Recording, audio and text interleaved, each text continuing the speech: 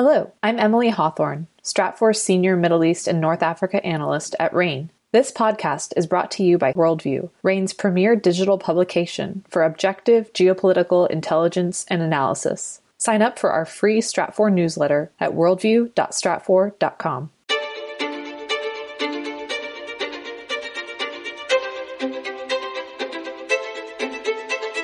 This is the Essential Geopolitics podcast from RAIN. I'm Emily Donahue. Welcome.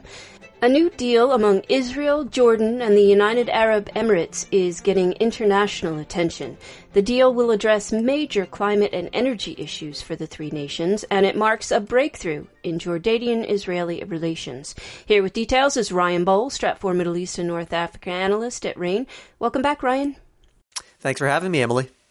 First, can you describe the deal and why it's being called a breakthrough in Jordan-Israeli relations?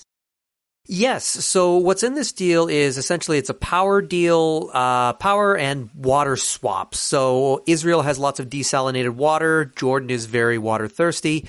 Jordan has lots of land. Israel is very power thirsty. And the Emiratis have an interest in boosting the economies and investing in both. And so the Emiratis are providing the capital to build a new solar power plant in the more open land of Jordan. That power will then be sent over to Israel. And in exchange, the Israelis will use their expanded desalination capacity to help supply Jordan with some of the water that it so desperately needs. And it represents a breakthrough for Israel and Jordan because, especially under the previous government of former Prime Minister Benjamin Netanyahu, Jordan and Israel had been reaching some new lows in their relationship. A lot of that was driven by the Netanyahu government's annexationist and expansionist policies that looked like they might bring Israeli sovereignty into the West Bank, something Jordan very much didn't want to see. It looked like the Netanyahu government might undermine anything close to a Palestinian state. That caused protests from the Jordanians. They even canceled part of the 1994 peace treaty that saw Israeli farmers being able to use Jordanian land as part of a trust-building exercise, part of a way to tie the two countries together symbolically. So they canceled that in protest, and relations have been rather poor.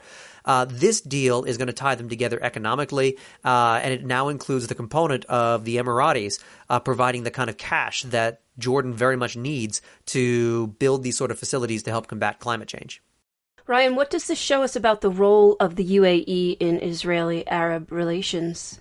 Well, now that the Emiratis and Israelis have fully normalized and are signing a series of trade deals, the Emiratis are also playing a constructive role between mutual allies and are behaving something as a mediator or a facilitator of making things happen that have mutual interests to both the Israelis and the Emiratis. The Emiratis and the Israelis both have an interest in keeping Jordan stable. They want to keep the monarchy in power. They don't want social conditions or economic conditions to deteriorate in that country. And now that they're normalized, they can be more overt about this kind of cooperation that was always tacitly happening in the background, or it would happen with like overlapping interests. Now they can openly work together to try to make it so that countries like Jordan can be stabilized. And it also sort of presages that the Emiratis may be a power that is helping Israeli technology, Israeli know-how get throughout the Arab world, where the Israelis have a lot of this climate change resistant technology, desalination, solar power, biotechnology, agricultural technology. There's a lot of these countries like Egypt and Saudi Arabia and Oman. They all want to have access to that technology, but for various reasons, Egypt, for example, doesn't always have the financial capacity to purchase these things at the scale that the Egyptian economy needs, whereas Saudi Arabia remains pretty distant from normalizing with Israel. The UAE can be a go-between. It can bridge the gaps between what Israel has and what the Arab world wants. Could we see the UAE acting in a similar fashion between Israel and any other countries?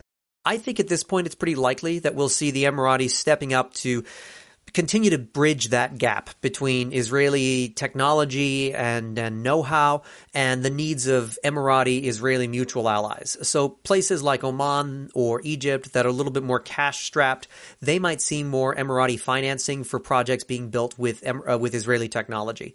Other places that are still pretty distant from normalizing with Israel, like Saudi Arabia or even Kuwait, some of that technology might go through the Emiratis. It might come through consortiums of Emirati-Israeli joint companies or joint ventures that these countries that are still not quite ready to normalize with Israel, they might be able to buy from what they would decide to see as the Emirati half of that company.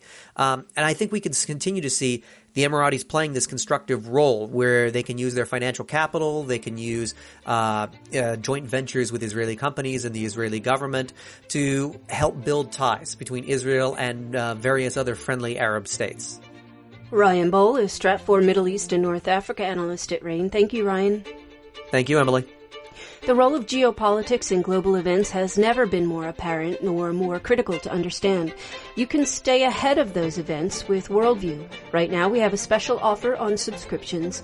Go to stratfor.com/worldview and subscribe today. That's stratfor.com/worldview. I'm Emily Donahue. Thanks for listening.